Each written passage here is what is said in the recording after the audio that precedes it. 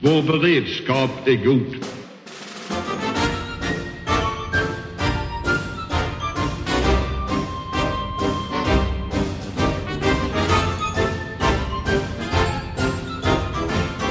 Hej och välkomna till podcasten Höjd, Beredskap, en podd från Aftonbladet Ledare. Vi som mer eller mindre regelbundet kommer att medverka här är Annika Nordgren Kristensen, oberoende försvarsexpert och ledamot i Krigsvetenskapsakademin och Försvarshögskolans styrelse.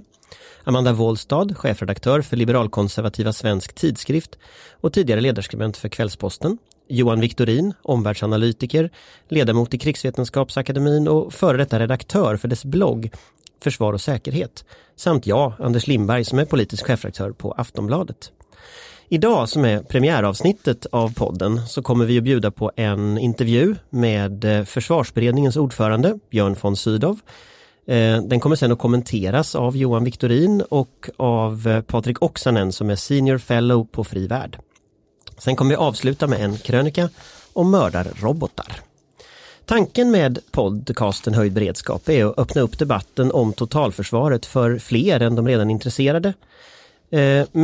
Och även både kan man säga de som är intresserade av försvarsfrågor och de som kanske har tvekat lite inför fikonspråk, inför tekniska detaljer, obegripliga förkortningar. Och vår tanke är att Sveriges försvar och säkerhet är allas angelägenhet. Och därför vill vi bjuda in alla till ett samtal om det. I dagens avsnitt ska vi prata om Försvarsberedningen som hamnat i hetluften igen. Vad är då en försvarsberedning? Det är en svensk tradition att alla riksdagspartier deltar när man ska ta fram underlag inför försvarsbeslut, alltså inriktning och ekonomisk ram för totalförsvaret under de kommande åren. Denna beredning lämnade sin slutrapport den 14 maj i år, men nu har det framkommit att hela försvarsreformen som föreslagits i rapporten är underfinansierad med ungefär en fjärdedel. Oppositionen kräver att försvarsberedningen ska kallas in igen och regeringen och försvarsmakten verkar dra lite olika slutsatser om vilken ambitionsnivå som egentligen gäller. Men vad är det egentligen försvarsberedningen kom fram till? Alltså den upprustning alla var överens om men ändå bråkar om. För att prata om detta och mycket annat har vi bjudit in Björn från Sydow, tidigare försvarsminister och ordförande i Försvarsberedningen. Välkommen. Tack så mycket. Under din ledning så har Försvarsberedningen med de direktiven som är nu arbetat i 2 år, kommit med 2 rapporter, motståndskraft och värnkraft och deltagit också i debatten. Resultatet blir ju underlag då för det säkerhetspolitiken, för det civila, det militära försvaret för perioden 2021 till 2025. Om du skulle från det arbetet säga, vad är den viktigaste slutsatsen från Försvarsberedningen? Det är att vi har kommit in i en säkerhetspolitisk osäkerhet och det beror på konkurrensen mellan stormakterna och att dessa i hög grad släpper de åtaganden man har gjort av internationella konventioner och åtaganden. Hela det system som egentligen byggdes upp efter andra världskriget som kan man säga förändrades men ändå förblev delvis detsamma 1989 till 90 då Sovjetunionens upplösning och så vidare. Och nu befinner vi oss i en situation med stora oförutsägbarheter och därför så behöver det militära och det civila försvaret förnyas och signalera utåt. Försök inte med någonting som är angrepp mot oss, det kommer kosta er väldigt mycket. Ni konstaterade 2017 i er säkerhetspolitiska analys att väpnat angrepp mot Sverige inte kan uteslutas. Vad menade ni konkret med det? Det innebär till exempel att om Ryssland gör någon form av angrepp mot Estland, Lettland, Litauen så kommer det omedelbart bli en konflikt med USA och NATO. Därför NATO med USA, med Frankrike, med Tyskland och med andra länder har små men ändå militär trupp i Estland, Lettland, Litauen. Det kommer bli en kamp om kontrollen av luftterritoriet framför allt. För att kan USA och de andra NATO-länderna föra fram förstärkningar till Estland, Lettland, Litauen, de bataljoner man har där. Och då är till exempel Gotland otroligt betydelsefullt. Det kan bli föremål för ett angrepp för att besätta Gotland och i stormaktens, i Rysslands intresse då. Det finns ju ett motargument mot att Sverige ska rusta upp i det läget, som är att då provocerar vi Ryssland istället, så att det är större sannolikhet att vi dras in än om vi inte gör någonting. Vad tänker du om det? Ja, man måste ju naturligtvis alltid tänka på avvägningen mellan avskräckning och ska vi säga, att hålla tillbaka rustningstendenser. Det som är ett problem här, det är ju det att den ryska statsledningen har glidit ur praktiskt taget alla åtaganden med internationella konventioner och så vidare, som gör att läget är väldigt oförutsägbart. Och det gör det att vi bör ha en ökad förmåga till att hantera omedelbara förlopp, men även med en viss uthållighet, därför man kan inte veta vad som händer i en sån här situation. Alltså inom säkerhetspolitiken så pratar man ju ofta om hotbilder, att det finns en hotbild av något slag. Det där är ett ord som tror jag de flesta har lite svårt för. Vad skulle du säga hotbilden är mot Sverige? Vad är det som skulle kunna hända? Hotbilden är att Ryssland finner att de vill få en politisk kontroll över Estland, Lettland, Litauen till exempel. Och därmed så kommer den amerikanska åtagandena, man kan säga garantier som NATO, de är ju medlemmar i NATO, det kommer ställas inför en verklighetens prövning. Kommer de, amerikanska statsledningen, vill de, kan de ställa upp för att förhindra en sån, kan vi kalla det för angreppsförlopp ifrån Ryssland. Det kan man säga är en hotbild här i norra Europa. Är det då Ryssland som är det stora militära hotet, risken för ett anfall mot Sverige? Ja, något annat militärt hot mot Sverige, det kan vi inte se. Man kan ju säga det att hela den cyberutvecklingen gör ju det att det pågår ju dagligen cyberangrepp, får man väl säga, för att inhämta informationer av olika delar i vad som händer och finns i Sverige. Det kan man ju säga är en form av angrepp, men det är inte ett angrepp i traditionell militär mening. Och det, jag menar, det kommer från andra länder också. Det kommer från Kina, det kommer ifrån Iran, och det riktar sig i det fallet till exempel mot människor som finns iranskt ursprung i Sverige och så vidare. Både Must och Säpo utmålar ju just Ryssland, Kina och Iran som de tre stora nationerna som utför olika underrättelseinhämtningsoperationer gentemot Sverige. Vi har ju även cyberarenan som sagt, och det går ju idag att lamslå väldigt mycket med ett par tryck på knappen. Kan det uteslutas en sådan hotbild i planeringen? Nej, verkligen inte. Det kan man verkligen inte. Men man får ju säga det också, det att en stormakt generellt sett som har ju möjligheter att ha en väldig bredd i sina militära eller halvmilitära eller ska vi kalla det för icke-militära åtgärder mot ett annat land. Har vi ett bra försvar gentemot cyber så är det ju bra, då kanske det inte sker så kraftfulla angrepp där. Men har vi inget av mer traditionellt slag, då kanske det sker ett angrepp på det området. Så vi behöver ha en, som man kallar det för, en bredd i våra försvarsmöjligheter. Och det är också tänkvärt att det pågår ju faktiskt ett krig i Europa. Och det är ett krig i östra Ukraina. Och det kriget är en märklig blandning av ena sidan av cyber.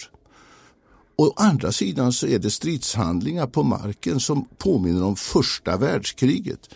Då man alltså hade skyttegravar, då man sköt med artilleri, då man hade soldater som sköt mot varandra.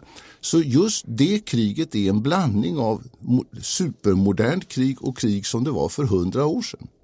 Om man tar Ukraina som exempel, ni har ju tittat på det här sedan 2017 till 2019 om man tittar på de här direktiven. Och Ukraina hände ju år innan dess. Och där pratar vi om gråzonsproblematik mycket. Att det var små gröna män som dök upp på Krim. Det var cyberoperationer mot elnät i Ukraina. Om du tittar på den här liksom svenska förmågan att möta den typen av angripare som inte använder sig av artilleri och första världskrigsmetoder, hur bra är vi på det? Ja, det är ju svårt att svara på så här i radion, därför det är ju sånt som måste vara hemligt. Det gör det att man måste säga det. Vi måste ha en förmåga att förstå handlingar. Vilken karaktär har de? Är det med en ren olycka?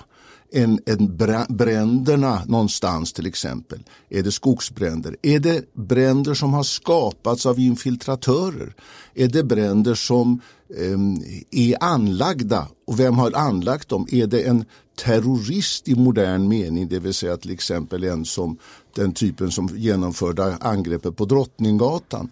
Eller är det så att det är ett främmande lands, kan vi säga, yttersta spetstrupper som är förklädda till gröna män eller till och med till människor i sportkläder och så vidare som står bakom?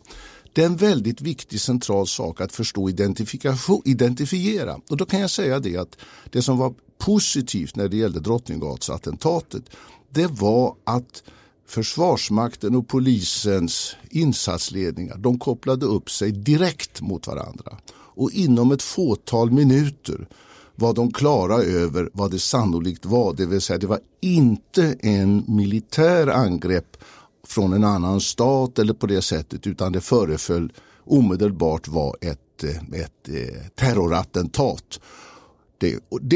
Det visar att det är just att få myndigheterna måste förstå, identifiera de första skeendena och sen göra rätt tolkningar och sen naturligtvis i kontakt med regeringen välja åtgärder. Och i det fallet för Drottninggatan så kommer man ju uppenbarligen att välja rätt. Känner du dig trygg med att det samarbetet kommer fungera även i otydligare situationer? Tröskeln för att kalla in hjälp från militären i Sverige är ju ganska hög, och kommer de här små gröna männen så kommer de ju primärt vara polisens problem initialt. Ja, det kommer de att vara, och nu så kommer ju Sverige under nästa år 2020 så kommer vi ju ha en serie övningar som är ett så kallat totalförsvarsövningar. Och det är en mängd övningar. Och jag hoppas ju att de tar upp just den frågeställningen. Kommer polisen i alla nivåer, alltså både ska vi säga den centrala placerad i Stockholms olika delar eller ute i vissa regioner, fixar man just den här frågeställningen?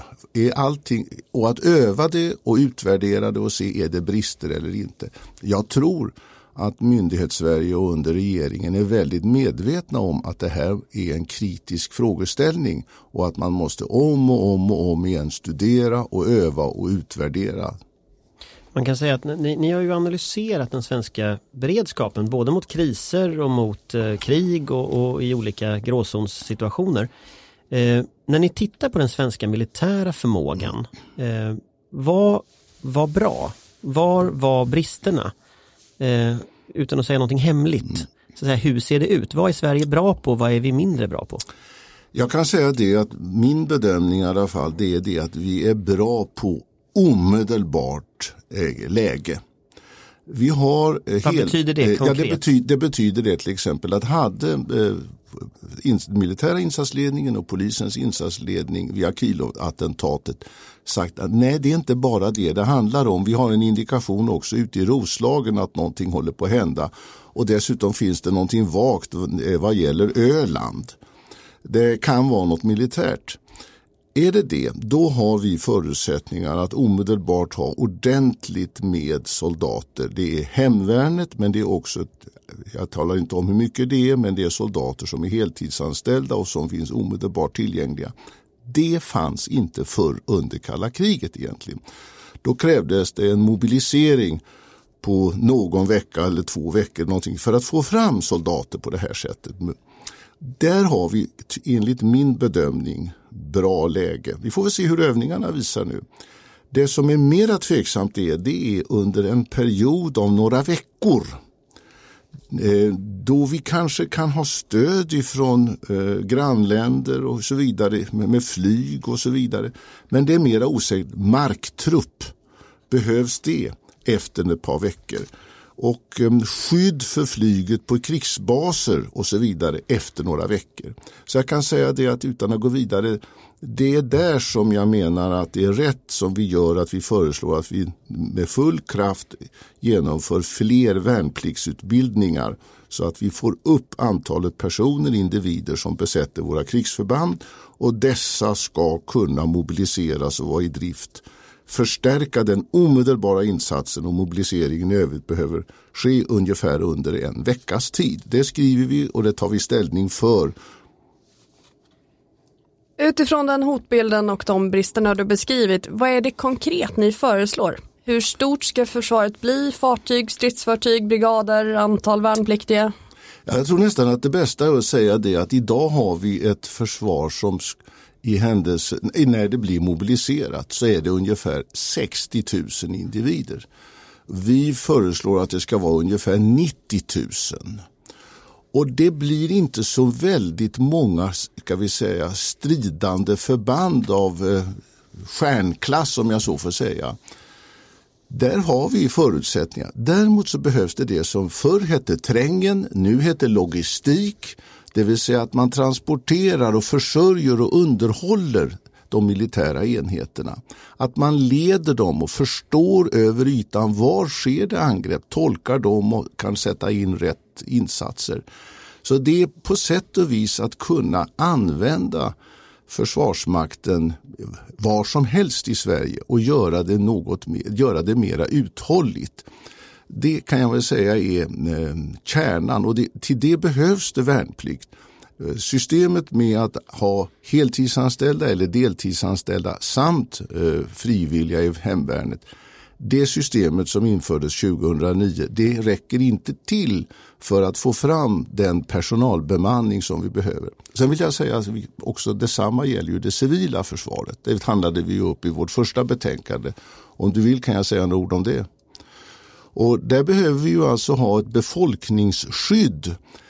Det kanske inte är så att hela Sverige blir utsatt för cyberangrepp som gör att elen går och man så att säga hamnar i totalt mörker och kyla och alltihopa. Men delar av landet kan hamna i sådana lägen, och då måste man ju ha hjälpa och stödja massor med människor. Ska de vara kvar där de är, hur ska det funka då? Ska de evakueras, och vem ska evakuera dem? Och det handlar ju inte bara om unga och friska människor. Det handlar också om unga och friska föräldrar som har barn. Hur ska det funka med barnomsorgen? Det handlar om de friska föräldrarnas föräldrar som är gamla. Var och hur ska de ha det? Hur ska så att säga samhällslivet fungera samtidigt som samhällsinstitutionerna måste stödja Försvarsmakten och även polisen såklart i en sån här situation. Så det behandlade vi i vårt första betänkande. Jag tror vi ska återkomma lite till det civila försvaret senare, men du säger att man ska gå från 60 000 till 90 000 i mankraft ungefär i Försvarsmakten.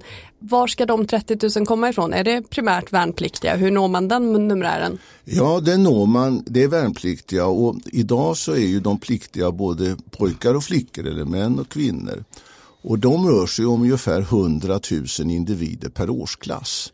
Och av dem så ska Försvarets rekryteringsmyndighet tillsammans med Försvarsmakten och i viss mån andra myndigheter ta ut ungefär 8 000 individer per år och utbilda dem.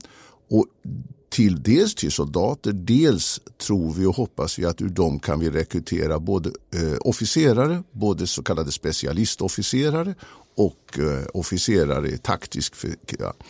Vi har en brist på officerare. Och det måste vi ha befäl för att kunna leda förbanden. Och därför så lägger vi väldigt tonvikt vid värnplikten. Men observera, det handlar inte om att kalla in 42 000 män av 50 000 män och inga kvinnor. Utan det handlar om att kalla in 8 000 nu under de kommande åren. Och det har vi möjligheter till, men det gränssättande är faktiskt behovet av officerare som också kan utbilda de här soldaterna. Men när jag gjorde lumpen i det där gamla systemet, då var väl armén något där 500 000 man eller någonting. Men då fanns det ju värnpliktiga officerare eller värnpliktiga befäl. Kan man inte återinföra det så kan man få fler? Jo, och det finns sådana och de ska återaktiveras och vi gör försök att också få de som är pensionsavgångna att gå in igen. Jag träffade igår Janne Björklund, förra liberalledaren i riksdagshuset. Han gör det. Han har gått in och jag tycker det är jättebra, både vad han gör och att han är ett signal om att så här kan man göra. Och inte bara sitta i staber då utan faktiskt också till dels bli trupputbildare. Så vi behöver verkligen på det sättet återuppbygga en bredd i både soldater, gruppchefer och komma upp till plutonchefer, ja, och till och med upp i. Och det finns också ett behov av att få in, ska vi säga, fler soldater, fler förband för att skydda marinens men framförallt flygvapnets krigsbaser. Det går åt mycket människor till det. Det betyder också att vi behöver kunna använda en del kanske av flottans officerare på ett annat sätt än vad det nuvarande systemet är, där man har väldigt många officerare i fartygen. Apropå flottan, det talas ju väldigt mycket om armén i Försvarsberedningens rapporter. Det är där det ska byggas på, medan flottans behov i ganska stor utsträckning får stå tillbaks till nästa inriktningsperiod. Vi har ju en väldigt lång kust i det här landet och man räknar ju också med att det är från sjön som en hel del av de här hoten kommer. Kan vi vänta till 2025? Ja, vi har ju bra fartyg men de behöver förbättras framförallt när det gäller beväpningen. Och det gör vi så att det kommer att bli insatser för flottan och marinen. Och vi har dessutom amfibierna som är ett väldigt högt stående del av försvarsmakten. Så det kommer att ske det. Men man får ju säga det som du säger, att i valet mellan att satsa på ökad personalförsörjning över hela bredden och nya fartyg, så säger vi det att fler än de fartyg som vi föreslår ju faktiskt några till, det får läggas längre fram. Det är en prioritering, kan man säga, efter tidsaxeln. Vi bedömer riskerna är stora nu och då måste vi satsa på det som kan leda till snabba resultat, och det är faktiskt värnpliktiga, för att se till att varje krigsförband är fullt besatt, att det finns reserver och att de alltså kan fungera i händelse av ett så kallat scenario. Är er analys då att flottans numerär, det vill säga antalet skrov, är tillräckligt för att hålla oss säkra fram till nästa inriktningsbeslut? Ja, kompletterat med vad flygvapnet kan förmå, vilket är rätt mycket, och även vad man kan göra från landbaserade robotar, så är det acceptabelt. Jag tänkte vi kanske går vidare också till det civila försvaret lite. För jag var med på den här pressträffen 2017 när du presenterade motståndskraft, som den hette, den rapporten, eller det betänkandet. Och då, en av de sakerna du sa, det var att samhället måste räkna med, att människor måste räkna med att man inte kan få samhällets stöd. Man måste 72 timmar tror jag ni sa att man ska klara sig själv, och en vecka kanske man får vänta innan samhället hjälper till.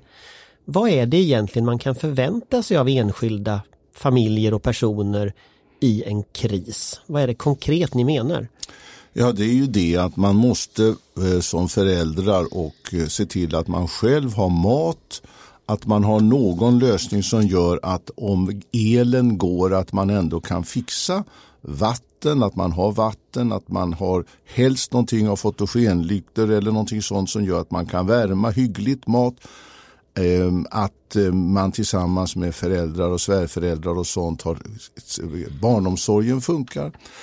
Jag vill säga det att det kommer ju finnas uppgifter för samhällsapparaten, men då måste vi prioritera de som verkligen varje dag och dygn behöver stöd. Många som alltså har hemtjänst och som är på våra serviceboenden och som är på våra sjukhus. Så jag menar, samhällsapparaten måste prioritera de som har verkligen störst behov. Och det betyder att är man 35 år, har en familj, då måste man fixa rätt mycket själv. Samtidigt som man kanske befinner sig, en av kvinnan till exempel är krigsplacerad och har en viktig uppgift och måste kallas in. Då är det bara en förälder kvar som ska fixa det, och det måste man tänka på och planera för. Men jag tänker på, om vi ska bli ett land av preppers så att säga. Hur är det med dig själv? Hur länge skulle du klara din kris? Ja, hoppas ju att jag skulle kunna klara det rätt hyggligt med ett tag faktiskt, en vecka eller något sånt. Och det skulle funka. Det är ju faktiskt lite bra saker som MSB gav ut om krisen och kriget kom med broschyren för 1,5 år sedan. Den var ju väldigt realistisk och talade ju om vad man kan göra. Och det viktigaste är att man har vatten och att man har filtar och att man har tändstickor och ljus. Jag menar, det är bottennivån så att säga. Vad som ligger ovanpå det är allt bättre. Men sen får man tänka på att mycket kan bli komplicerat. Ett elavbrott eller digitala angrepp. Det kan till exempel innebära att Swish går ner, betalkorten går ner, de som har kvar sedlar, sedlarna är bra men det är svårt att få ut dem ur maskinerna. Så att man får tänka också det att betalningsfrågorna kan bli kritiska omedelbart. Och där skrev vi, tycker jag framsynt nog, och Riksbanken har jobbat med det där. Och vi måste få fram någon lösning i samband med riksdagsställningstagandet.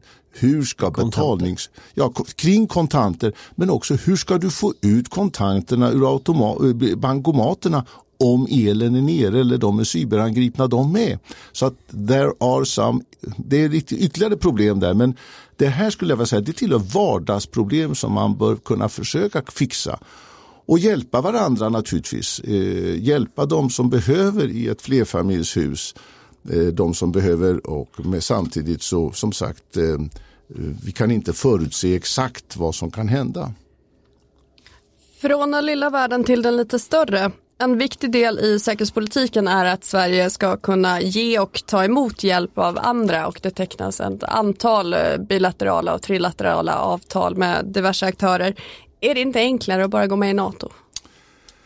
Ja, läget är ju det att NATO är ju i ett svårbedömt läge nu. Det vill jag ju först säga det.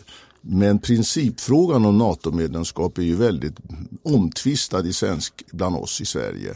De senaste opinionsundersökningarna jag har sett dem är ungefär att 29% är för medlemskap, 33% är emot och resten är i stort sett vet ej eller kan inte svara. Så att det är ett opinionsläge som gör det rätt ohanterligt. Och min egen uppfattning, eller vår uppfattning kan jag säga i beredningen, det är ju det att den här typen av bilaterala så att säga, relationer, de är ganska bra, men de bygger ju naturligtvis på att man förstår att det finns ingen automatik i dem. Det djupaste samarbetet vi har av den karaktären, det är ju med Finland. Och då har vi också ett trilateralt avtal mellan USA och Finland och Sverige som innebär stöd för forskning, utveckling, övning, transporter och så vidare och så vidare. Det är väl det avtal som är kanske mest betydelsefullt för närvarande, men även andra nordiska avtal med Storbritannien och dess snabbinsatsstyrka, med Frankrike om dess strategiska initiativ som det heter. Det är, ska vi säga, vår problemlösning. Men funkar det där även om det blir krig och alla blir rädda och ska värna sina egna resurser? Det vet vi inte, men vi vet ju faktiskt inte heller hur sånt som EU som vi är medlem i och som har åtaganden av solidaritet i händelse av både kriser och krig med varandra, hur det ska funka. Och vi vet heller inte hur NATO kommer att funka. Och det gäller ju oss, men det gäller ju de som är NATO-medlemmar också. Det är svårt att förutse för närvarande. Jag besökte, vad gjorde reportage från Berga i våras, den här amfibieregementet där. Och då berättade regementschefen för mig att relationen mellan Berga och Nylands brigad i Finland, den var sån att officerarna ner på liksom plutonnivå mer eller mindre kände varandra med förnamn. Och då sa han och det beror på att det är närmare för oss att åka till Nyland än att åka till Göteborg. Det är lite tänkvärt det där, tänker jag, för att det är väldigt nära. Och du skisserar ju i rapporten här att man ska till och med ha svenska arméförband inne i Finland. Vad skiljer egentligen det från ett NATO-medlemskap i liksom termer av att man på något sätt angrips tillsammans och försvarar sig tillsammans? Det är ju det att vi har förtroende för varandra som Finland och Sveriges statsledningar och Sveriges och Finlands folk. Och det är ju det hänger på. Och därför så blir jag glad att höra vad du säger, att man i försvarsmakterna har den fördjupningen och att man har det även i allmänna politiska hänseenden. Så jag kan tänka mig att det är egentligen en mer sannolik förmåga än som det ser ut idag i de stora organisationerna. Och det räknar jag även faktiskt FN och dess säkerhetsråd med. Hur är det i stånd att utfärda, ska vi säga, förklaringar om att kring ett krigsförlopp är FNs säkerhetsråd förmöget att säga någonting överhuvudtaget om detta. Men är vi egentligen militärt alliansfria om vi har en militär allians de facto med Finland? Ja, vi är alliansfria i den meningen att våra två länder ska var och en för sig och tillsammans fatta aktiva politiska beslut för handling. I den meningen så har vi handlingsfrihet, och det anser jag är det som det strategiska läget kräver och motiverar för Sverige och Finland. Ett sätt att öva med andra och ett sätt att få skarp erfarenhet i våra krigsorganisationer är ju internationella insatser. Men det har ju varit en kraftig neddragning på den fronten på sistone, och vi är väl nu färre ute totalt än vi var i Afghanistan tidigare. Vilken nivå bör internationella insatser ligga på? Det pratas om 1000 man, alliansen lovade 2000 2006. Jag tror vi talar om betydligt färre än så. Och det beror till exempel på nu, om vi ser på den operation som pågår i Mali. Den har nu pågått ett par år med svenska förband. De är ju inte jättestora, men de är ju ett par hundra individer. Vi har snart tagit ut alla individer som är utbildade och har förutsättningar för att lösa de uppgifter som gäller i Mali. Vi har så att säga snart inte individer nog som kan fungera ytterligare 6 månader i Mali. Och jag skulle säga det att den typen ska vi kunna ha, men man kan inte ha dem år efter år efter år. Så att på det sättet så talar vi inte om, ska vi säga, tusentals soldater eller 1000 som är under flera år på vissa ställen som det har varit, låt oss säga från 1960-talet och sen under 90-talet i före detta Jugoslavien och sen Afghanistan. Det var inte så stora, men ändå ungefär 500-600 individer långvarigt. Så du ser snarare kortare insatser på flera olika ställen? Ja, det gör jag. Det är min egen åsikt. Jag kan inte säga att jag vågar säga att hela beredningen i alla delar har precis samma åsikt som jag lägger fram nu. Men det är min tillämpning av det vi skriver i betänkandet. Slutligen så måste vi prata lite om pengar naturligtvis. Ni skissar ju Försvarsberedningen på en upprustning till 1,5% av BNP ungefär. Det här har ju uttryckts på lite olika sätt, men det är den nivån man pratar om. NATOs mål är ju på 2% och Ryssland ligger ju högre än detta, och det finns vissa andra länder som också ligger högre. Men fortfarande ett halvår efter presentationen av Försvarsberedningen så bråkar partierna om finansieringen och hur den ska gå till. Hur tänker du kring det? Jag vill inte svara på den frågan just faktiskt. Jag är beredd att svara på hur vi har resonerat i Försvarsberedningen. Men jag har inte varit med själv i de förhandlingar som skedde i augusti mellan regeringens 2 partier och Liberalerna och Centern, och hur de kom fram till ett belopp. Och jag har heller inte med i de förhandlingar som försvarsministern nu arbetar med kring finansieringsfrågan. Så jag avstår från att säga någonting om det. Men jag kan gärna säga någonting om hur vi resonerade när det gällde att komma fram till det vi föreslog i våra 2 rapporter. Jag kan ta en följdfråga på det och som hänger ihop med hur ni resonerade.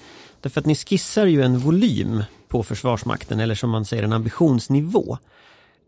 Hur kom ni fram till just den finansieringsnivån, och går den att genomföra om man liksom ändrar de ingående pengaströmmarna till detta? Vi kom fram till den egentligen på, kan man säga, 2 parallella spår. Somliga i beredningen ville just ta fäste på det du tar upp, nämligen ska det vara till exempel 1,5% av BNP eller 2% av BNP. Det är en mål som framför NATOs länder binder sig för. Andra resonerade mer utifrån vilka är behoven, vilka är stridsfältets utmaningar nu och under åren framåt när man tänker på den säkerhetspolitiska situationen, teknikutvecklingen, möjligheterna att rekrytera på olika sätt. Och ur det så kom vi fram till, somliga ville komma fram till med, så att säga, det ska vara 1,5 eller 2%, finns det inte möjligt. Andra kom fram till att vi kan öka Försvarsmakten och Försvarets materielverk och rekryteringsmyndigheten och på sätt och vis andra myndigheter. De skulle kunna förbruka på ett meningsfullt sätt resurstillskott som sammanlagt förde upp årsanslagen till Försvarsmakten från ungefär, kan vi säga, knappt någonstans kring 58 miljarder till någonstans 85 miljarder och dess ungefär plus 4 miljarder för det civila försvaret. Det skulle det svenska systemet kunna använda på ett korrekt, meningsfullt sätt och göra då inriktningen som vi har varit inne på här i diskussionen. Förstärkning av krigsförband, förstärka med personal till krigsförbanden så att de som finns redan blir verklighet och sen fick göra vissa krigsmaterielförstärkningar och så vidare och så vidare. Skapa tillgänglighet i förbanden lite längre, inte bara i ett omedelbart inledande skede etc. etc. Så att jag kan säga att det fanns faktiskt på det sättet det var möjligt att nå en sorts uppgörelse, att somliga argumenterade med BNP-relationen, andra argumenterade utifrån en vad behövs, vad kan göras inom spannet för 5-6 år. Jag tänker på Försvarsmakten och Försvarsberedningen är ju inte riktigt överens om hur mycket alltså vad man har räknat in i de här beräkningarna. Försvarsberedningen har ju räknat in den här MKD-budget, eller Försvarsmakten har ju räknat in den här MKD-budgeten i höstas som var, medan däremot de pengarna skulle ju behövas för att genomföra den ambitionsnivå ni har. Alltså hur kunde det bli så att man inte är överens om ingångsvärdena? Jag kan inte svara på det därför att jag deltar inte i de förhandlingarna som pågår nu om att just fixera detta. Men jag vet att Försvarsberedningens sekretariat arbetar med delar av Försvarsmaktens budgetberäkningar och med stöd av ESV, Ekonomistyrningsverket, försöker fastställa vad gick snett och hur bör man kunna om möjligt samsas om att beräkna så att försvarsministerns förhandlingar med de andra partierna kan ske på underlag av samma, kan vi säga, tabeller. Men är det en kommunikationsfråga att man inte har kommunicerat eller är det en politisk ambitionsskillnad som finns? Jag kan inte svara på det faktiskt. Jag har inte den insynen i det arbetet som pågår så det får ni fråga andra om. Det kommer vi att göra. Ja. Har ni i beredningen diskuterat någonting om uppräkningen för de här åren? För det är ju ett evigt problem i försvarsfinansieringssammanhang. Löner går ju upp år för år. Valutan ser ju inte så bra ut just nu. Den går ner. Material blir dyrare ju mer tekniskt utvecklat det blir. Varför har man inte en uppräkning för budgeten så som man har för många andra verksamheter? Vi har det i våra förslag.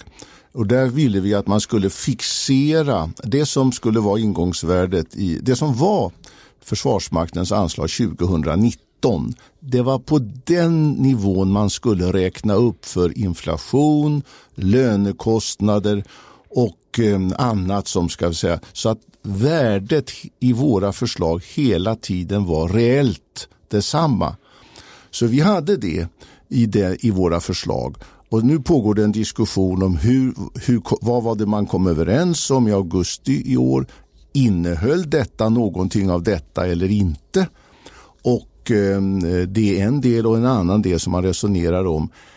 Har Försvarsmakten beställt saker som ligger i Försvarsberedningens betänkande eller har man också beställt saker redan som inte ligger i Försvarsberedningens betänkande? Och där vet jag att de arbetar nu energiskt för att försöka reda ut det där så att man förstår pris- och lönekompensationsfrågan. Är den löst? Hur kan den lösas? Beredningen ville ha den, pris- och löneomräkningar. Och frågan om vad är intecknat genom beslut av Försvarsmakten under nu som ligger i eller vid sidan av Försvarsberedningens betänkande.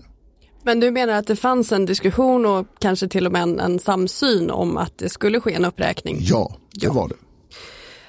En annan detalj värd att notera i Försvarsberedningens underlag inför försvarsbeslutet nu är att de mycket finkänsligt men också ganska tydligt uttrycker en önskan om tydligare men mindre detaljerade direktiv från politiken.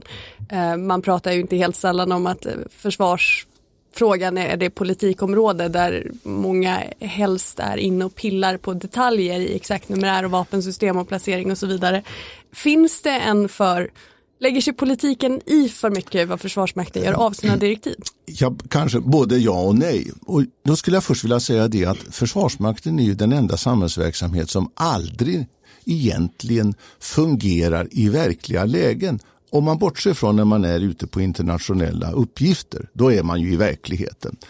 Så att det är inte som polisen som oavbrutet varenda dygn arbetar med sina resurser och hela tiden tvingas att konstatera lyckas våra operationer eller misslyckas de och i så fall varför.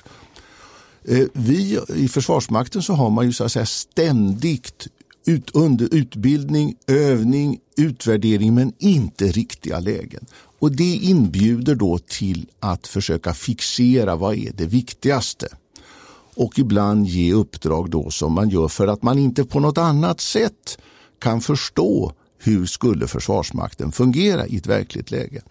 Sen vill jag säga det att det finns också vissa saker som Försvarsberedningen vill att det ska vara politiskt bestämt. Det är vilka krigsförband ska vi ha?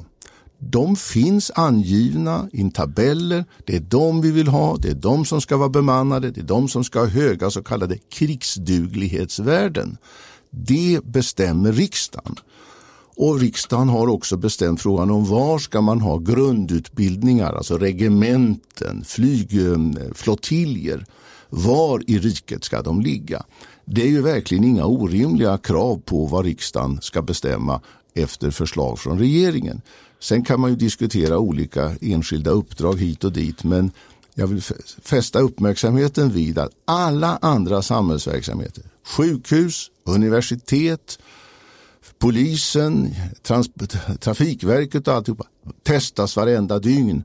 Försvarsmakten är i huvudsak aldrig testat i sitt verkliga uppgift och det är väldigt speciellt. Men kan du ändå ha en förståelse för att man önskar att få veta vad man ska kunna göra och sen själv få besluta om hur man når fram till den punkten? Ja, men med vissa begränsningar. Det finns en strävan i delar av Försvarsmakten att vilja ha heltidsanställda soldater. Det kostar minst 1 miljon om året. I Försvarsberedningen är vi denna gång faktiskt på djupet överens om att vi behöver ha naturligtvis heltidsanställda soldater och heltidsanställda officerare. Men inte fler än vad vi har nu. Utan ökningarna av både måste ske genom värnplikt och frivilliga. Det vill säga till hemvärnet eller till försvarsorganisationerna. Där finns ett element av att vi vill inte ge Försvarsmakten rörelsefriheten att ha fler heltidsanställda. Det blir för dyrt, det blir delvis inte de som vi kan få rekryteringsmyndigheten tar ut när det är ett obligatorisk prövning av var och en kvinna och man mot varandra. Det blir delvis andra och troligtvis egentligen bättre soldater som tas ut på det sättet. Och det finns i viss mån en avvägning efter tidslinjalen. När ska olika nya materiellsystem forskas fram, utvecklas, sättas in i krigsförbanden? När? Och nämligen vilka kostnader, när kommer sådana kostnader att falla ut?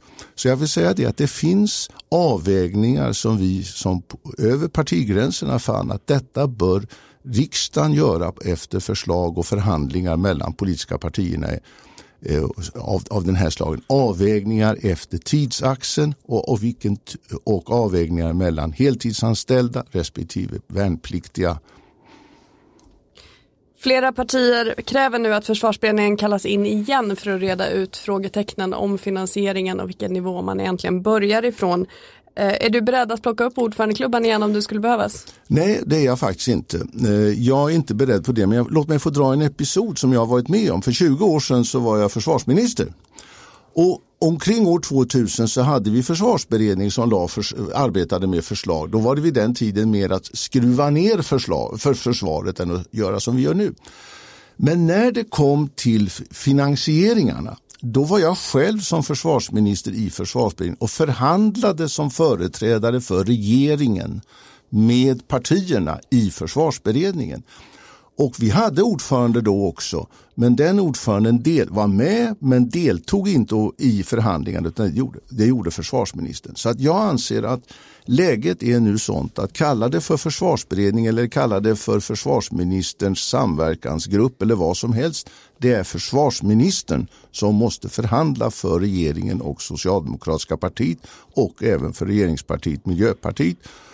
Och förhandlingen handlar ju om med partierna, delvis med Liberalerna och Centerpartiet. De är med i varje budgetarbete som till följd av januariöverenskommelsen.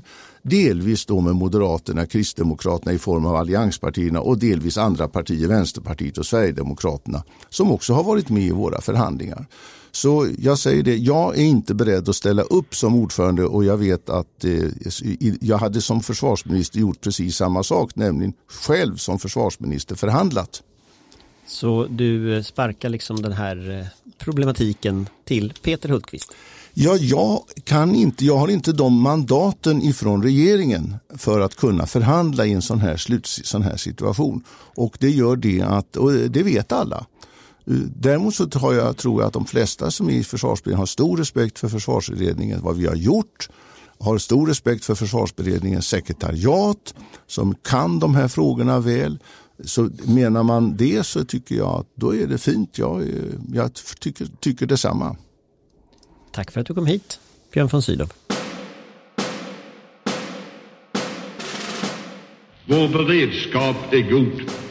Och nu vänder vi oss till två personer som länge kommenterat svensk säkerhetspolitik. Patrik Oksanen, senior fellow vid Frivärd, och Johan Wiktorin. Patrik först, var det något Björn von Sydow sa som du fäster dig särskilt vid? Det är väl två saker jag tycker att lyssnarna ska ta med sig. Det första är ju att jag tycker att han gav en alldeles utmärkt pedagogisk bakgrund till att vi är i den här osäkra säkerhetsläget, och det beror då på att det är stormakter som Ryssland inte respekterar regelverket i det internationella umgänget, och det gör att vi är en farlig tid. Jag skulle säga att vi är i en osäkrare tid också än under kalla kriget, och det ändå fanns spelregler. De reglerna är kastade ut genom fönstret idag, och det gör att morgondagen blir väldigt svår att förutsäga. Den andra saken som jag fäster mig vid är ju det mycket klara beskedet att nu när det här ska hamras ut, hur det här landar, då är inte Björn von Sydow en aktör längre, utan att den jobbsposten, den är vidare lämnad till försvarsminister Peter Hultqvist. Och Johan?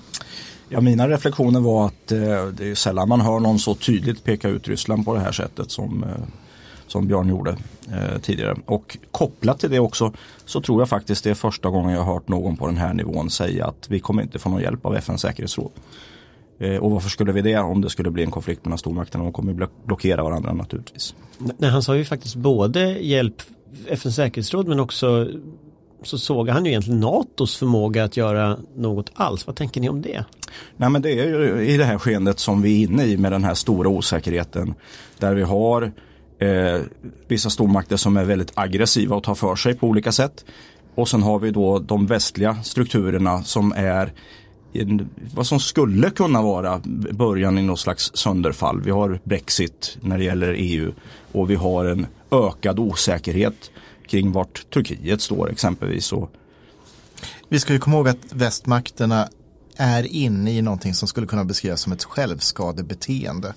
Ett självskadebeteende mot sina egna intressen och mot sina egna ideal. Och vi har ju president Trump. han är en del av det här självskadebeteendet. Tyvärr också nu senast president Macron i Frankrike som kallade NATO för hjärndöd. Det är ju ingenting som hjälper situationen heller. Och vad britterna håller på med, det kan vi väl säga att man håller på att skjuta sig i båda fötterna med en hagelbössa ungefär. Vad innebär det att någon på så pass hög nivå och med sån lång och gedigen bakgrund inom socialdemokratin nu talar så öppet om att Ryssland är ett hot mot Sverige? Kommer det i sig innebära ett skifte i den säkerhetspolitiska debatten, tror ni? Jag tror inte det, för att det här är ju egentligen samma saker som Peter Hultqvist har sagt i många, många år. Så att jag tror att det vi hör här, det är ju egentligen den sammanvägda bedömningen som försvarsministern och då den tidigare ordförande för Försvarsberedningen gör om det säkerhetspolitiska läget. Men det får ju ännu inte det avtryck hos Finansdepartementet det borde få. Nej, men däremot så kanske hos vanliga väljare så att säga. Att den före detta talman också i riksdagen uttrycker sig på det här sättet. Det stämmer ju till eftertanke, tänker jag. Jag tänker också att här skisserar han ju en hotbild som ju är väldigt dramatisk. Där om Baltikum blir angripet så blir vi indragna. Vi blir i princip indragna i alla scenarier egentligen. Med olika säkerhetspolitiska äventyr i vår omgivning här så blir vi indragna. Har Försvarsberedningen liksom anpassat den militära förmåga som man sedan föreslår efter den hotbilden? Eller är det Finansdepartementet som har styrt egentligen i alla fall? Jag skulle säga så här att Finansdepartementets spöke vilar ju över svensk försvarspolitik, och Finansdepartementet är ju en bromsande part, och det såg vi också i den här uppgörelsen i augusti om pengarna där inte uppräkningen var med. Jag tror att uppräkningen kommer att komma längs vägen, men vi ser det som en bromskloss. Jag skulle säga så här att vårt stora problem i svensk försvars- och säkerhetspolitik, det är att vi har agerat alldeles för sent på det förändrade omvärldsläget, och här har både socialdemokrater och borgerliga politiker syndat, och det gör att vi är i ett läge där vi är i en anorektisk situation i vår försvarsmakt. Och då vill jag knyta an till det, därför att det sätter ju också en begränsning för vad man kan åstadkomma. Alltså ett av de största problemen är att organisationen är så liten. Så även om man hällde ner pengar så är det inte säkert att man kan omsätta de pengarna, för att det tar tid att utbilda trupp. Det ska finnas skjutfält och det ska köpas in skyddsmasker till civilbefolkningen och så vidare och så vidare. Sådana processer tar lång tid, och det kan man inte göra på kort stund så att säga. Vad tror ni om det? Vi hörde ju att Björn pratade om 8000 värnpliktiga. När är det egentligen realistiskt att kunna, med tanke på brist på logementen, infrastruktur, kanske framförallt officerare som utbildar? Är 8000 en realistisk målbild, och i så fall inom vilken tidsram? Det är svårt att bedöma. När vi bytte system förra gången så hade vi ju vissa ambitioner i det här med heltidsanställda och deltidsanställda som vi 2009 års försvarsbeslut. Ja, precis, som vi sackade efter hela tiden. Och det är väl en rimlig bedömning att vi kommer sacka efter lite grann här på grund av de skälen som du pekar på. Så att man först i slutet av perioden kommer upp i de här volymerna. Ja, alltså jag tror att 8000 2025 kommer vi förhoppningsvis att se. Jag törs inte säga när det är verklighet, vilket år. Men det jag också vill nämna här är ju att om vi tittar på pengafrågan, jag tycker den är ju den centrala i den politiska debatten. Och där blir det ju det märkliga är det oerhörda motstånd. För tittar vi historiskt, om vi går tillbaka till Palme. Olof Palme trodde ju inte vara helt obekant för de flesta lyssnare. Och Torbjörn Fälldin. Och deras regeringsår så la Sverige 2,5 till 3,2% av BNP på försvaret. Då ska vi komma ihåg att det var i slutet av en mycket lång rustningsperiod som började 1936. Nu sitter vi och bråkar om att vi ska nå 1,5% först 2025. Och tittar vi på vad vi har gjort under den här perioden, så 1997, nu blir det mycket siffror här, då la vi 2% BNP på försvaret. Och det innebär att om vi hade legat kvar på den nivån hela tiden så har vi tagit 500 miljarder kronor till andra saker. Det är klart att det får konsekvenser för Försvarsmakten. 500 miljarder som har gått till välfärdsprojekt, skattesänkningar. Ja, båda sidor av det politiska fältet har ju haft sina älsklingsprojekt som man använt pengar som har gått tidigare till försvar och säkerhet till. Och det är den här återställningen vi behöver göra, men fortfarande har vi en tröghet i pengadebattfrågan. Men om man från vänster får komma med en liten synpunkt bara, så är det ju så att vi har ju också sänkt skattenivån under den perioden från 99 till nu med ungefär 240 miljarder. Och det ska ju betalas, och det finns ju många behov nu i välfärden, och vi ser ju liksom problem i skolan, problemen i sjukvården.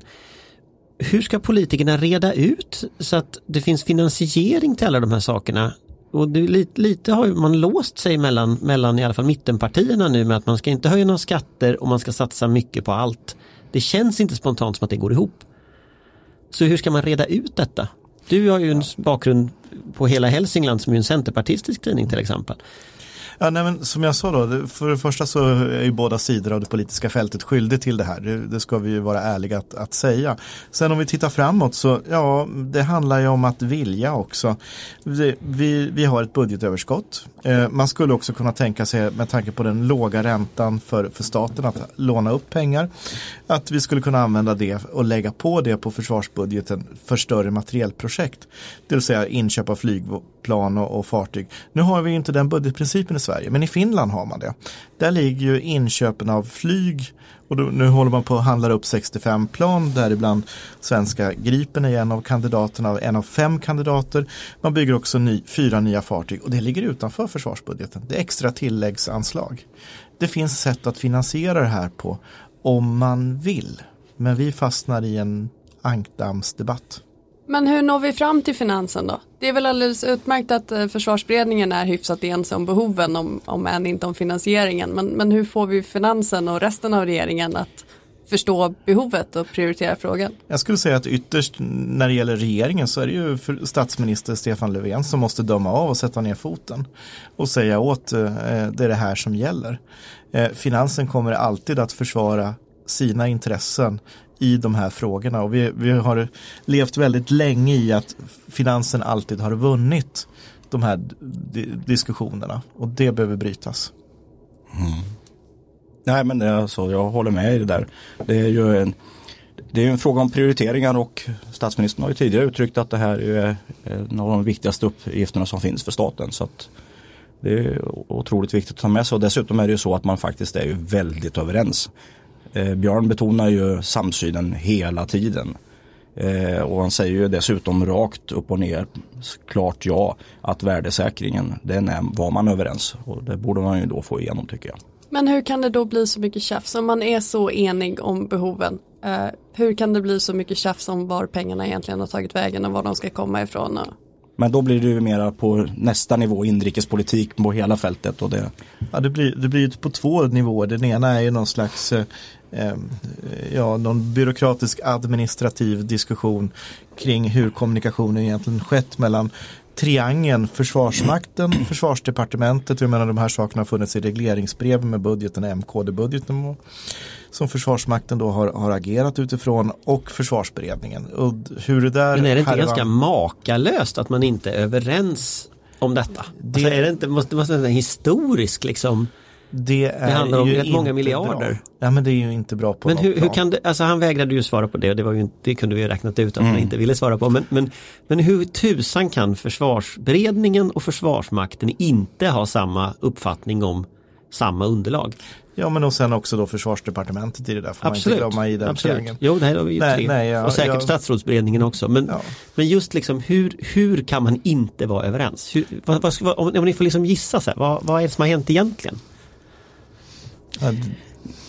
Nej, jag tror att man inte riktigt har förstått den här styrningen som skedde då med MKD-budgeten och vad det ledde till planeringsmässigt i Försvarsmakten. Man tog liksom inte höjd för det riktigt. Det tror jag. Ja, det låter som en rimlig gissning, och sen exakt hur det där inte har kommunicerats. Kommer vi tillbaka till ett annat problem. Här får du ju den svagheten Försvarsberedningen har. Det är att du inte har firmatecknarna, om man får uttrycka sig så, runt bordet. Du har inte ÖB där. Du har inte försvarsministern, alltså chefen för försvarsdepartementet där. Så någonting och blir du har inte finansministern där. Du har inte finansministern där. Och finansministern blir ju en spelare hela tiden i det här att bromsa. Och vi ska ju inte glömma bort de turerna som var i våras. Där finansen bromsade, vilket gjorde att oppositionen hoppade av försvarsberedningen.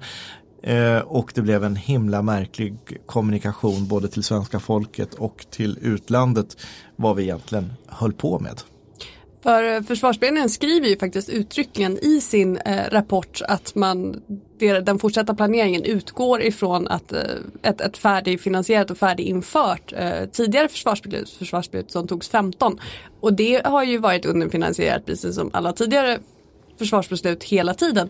Så då undrar man ju spontant, var trodde de att den här uppfyllnaden liksom skulle komma emellan ett budgetår till ett annat om de inte fick ta mer pengar? Alltså hur resonerar man kring sån sak?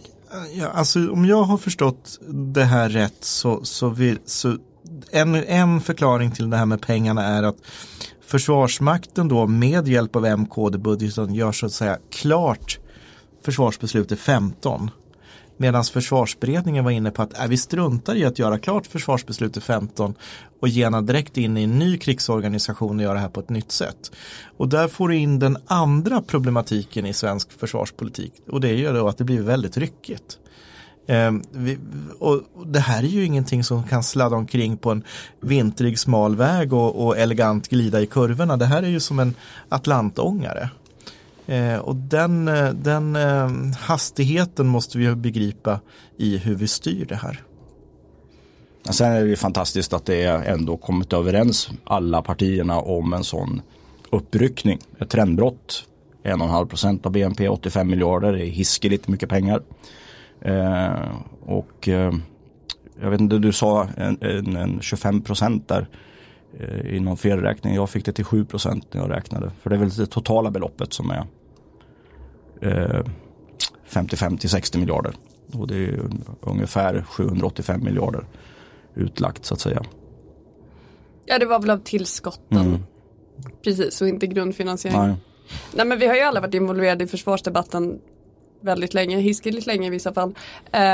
Och det har ju verkligen hänt någonting. Det kan vi ju konstatera. Vi hade ju inte kunnat sitta så här för 5-10 år sedan. Nej, det har ju hänt och jag vill också understryka det Johan säger. Det är oerhört positivt att det finns den breda politiska enigheten om de stora breda dragen. Och måtte detta kommunikativt nu hålla hela vägen fram så att vi inte får ett sönderfall på mållinjen i det här så att det blir osäkerhet och ryckighet. Får jag lägga till någonting som jag var lite överraskad också. Det var ju när han tog upp det här med Drottninggatan och vår insatsförmåga, de här snabba sakerna. Att Försvarsmakten och polisen inom minuter hade den här kommunikationen.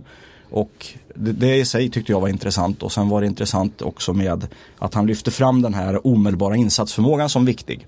Men jag tycker att han missade lite grann att lyfta fram alltså den kvalitet som finns på att vi har de bästa luftmålsrobotarna. Alltså man kan skjuta flygplan med på Gripen-systemet. Vi har våra kvalificerade ubåtar. Så det finns ju många andra komponenter i försvaret som är väldigt kvalificerade. Och det är ju det som är det här med tröskeleffekt. Och det är där man ser den här stora slitningen. För han antyder ju lite grann att det fanns delar i Försvarsmakten som ville ha en personalförsörjning medan beredningen och andra delar vill ha en annan typ. Och det står ju mellan, ska vi ha en hög initial förmåga eller ska vi ha uthållighet eller hur ska den avvägningen se ut? Och pengarna räcker inte riktigt till allt. Vi kan liksom inte stampa upp den upprustningen än. Men det är kanske någonting vi kan komma fram till också i ett senare program i Höjd Beredskap. Ja. Tack så mycket för de kommentarerna. Så ska vi gå vidare till avslutningen och våran krönika. Krönika 29 november. Mördarrobotar. Själva ordet är lite magiskt. Jag ser framför mig Robocop eller Arnold Schwarzeneggers Terminator eller något från Transformers. Mördarrobotar är ett annat ord för autonoma, alltså självständiga vapensystem. Vapen som själva ser, analyserar och fattar beslut om att bekämpa en motståndare. I en tid när datorer håller på att bli inte bara snabbare utan även mer kreativa än människor, så sker utvecklingen av olika slags autonoma vapensystem blixtsnabbt. Vissa ser framför sig att framtidens krig utkämpas utan människor, där robotarméer står mot varandra på marken, under havet, i luften, rymden och på internet, och där man inte riskerar några soldaters liv. Andra varnar för att ingen blir ansvarig i ett sådant krig. Vem ska vi skicka till krigsförbrytartribunalen i Haag om en dator har fattat alla beslut? Ytterligare andra ser risken att människan tappar kontrollen, att blixtsnabba algoritmer byggda på maskininlärning och artificiell intelligens kan starta konflikter i onödan för att de feltolkar information, eller döda människor, eller skada, eller starta kärnvapenkrig. Historien är fylld av fyrkantiga militärer som läst motståndaren fel och fattat katastrofala beslut. Vad kan inte då en ännu fyrkantigare dator ställa till med? Röster höjs om ett förbud. För ett par år sedan besökte jag israeliska försvaret, IDFs högkvarter i Tel Aviv. De berättade stolt om sitt arbete med just autonoma vapen, närmare bestämt missilförsvarssystemet Iron Dome. Iron Dome är en slags genomskinlig kupol över Israels tättbefolkade områden. Om exempelvis terrorgrupper som Hamas eller Islamiska Jihad skjuter robotar från ockuperade områden i Palestina, som Gaza, då skjuter Iron Dome ner dem. Systemet har avancerade sensorer och datorer som blixtsnabbt kan beräkna vilken bana en robot kommer att flyga och var den kan träffa. Sen skjuter man upp motmedel. Iron Dome är ingen mördarrobot, berättar de. Inte än. En människa fattar alltid det slutgiltiga beslutet och trycker på avfyrningsknappen. Men hur länge till? För, berättade en officer, det pågår en kapprustning mellan Hamas teknologi och motmedlen. Robotar som flyger lågt är svårare att träffa. Ju mer avancerat navigationssystem robotarna har, desto snabbare måste människan med avtryckarknappen fatta beslut. Och snart blir hen för långsam. Den dagen kan Iron Dome bli helautomatiskt. Algoritmerna kommer att ta över, se, analysera och avfyra motmedel utan att någon människa hinner reagera. Jag tycker detta sätter fingret på problemet med mördarrobotar. Eller ett av problemen. För självklart måste Israel kunna skjuta ner robotar riktad mot landets civila. Samtidigt öppnar det en lång rad etiska frågor. Koalitionen Stop Killer Robots vill helt förbjuda mördarrobotar. Bakom koalitionen står organisationer som Amnesty, Human Rights Watch och flera universitet. Organisationer från 129 länder står bakom. Även utrikesminister Ann Linde och klimat- och miljöminister Isabella Lövin har i en debattartikel i Sydsvenskan krävt att vapnen stoppas. Regeringen har tillsatt en arbetsgrupp för att studera frågan. Det är lätt att hålla med om de moraliska invändningarna. Ordet mördarrobot inbjuder inte direkt till nyansering. Men hur ska det gå till i praktiken? Autonoma vapensystem har funnits sedan 80-talet inom exempelvis luftvärn. Kritikerna säger att det inte går. Men erfarenheten visar att även kriget går att reglera. Och även om det är juridiskt pyssligt kan det inte vara omöjligt att besluta vem som bär ansvar vid övergrepp eller när något går fel. Man måste även hitta sätt att skydda civila och att förhindra att den här typen av vapen hamnar i händerna på terrorister. Min gissning är att det kanske vore klokare att inrikta sig på att reglera hur vapnen används. Att hitta internationella system som gör att man vet hur, men kanske inte att man kan förbjuda dem helt. För vi måste kunna skicka någon till Haag den dag det är en palestinsk förskola och inte en Hamas-missil som sprängs i små bitar.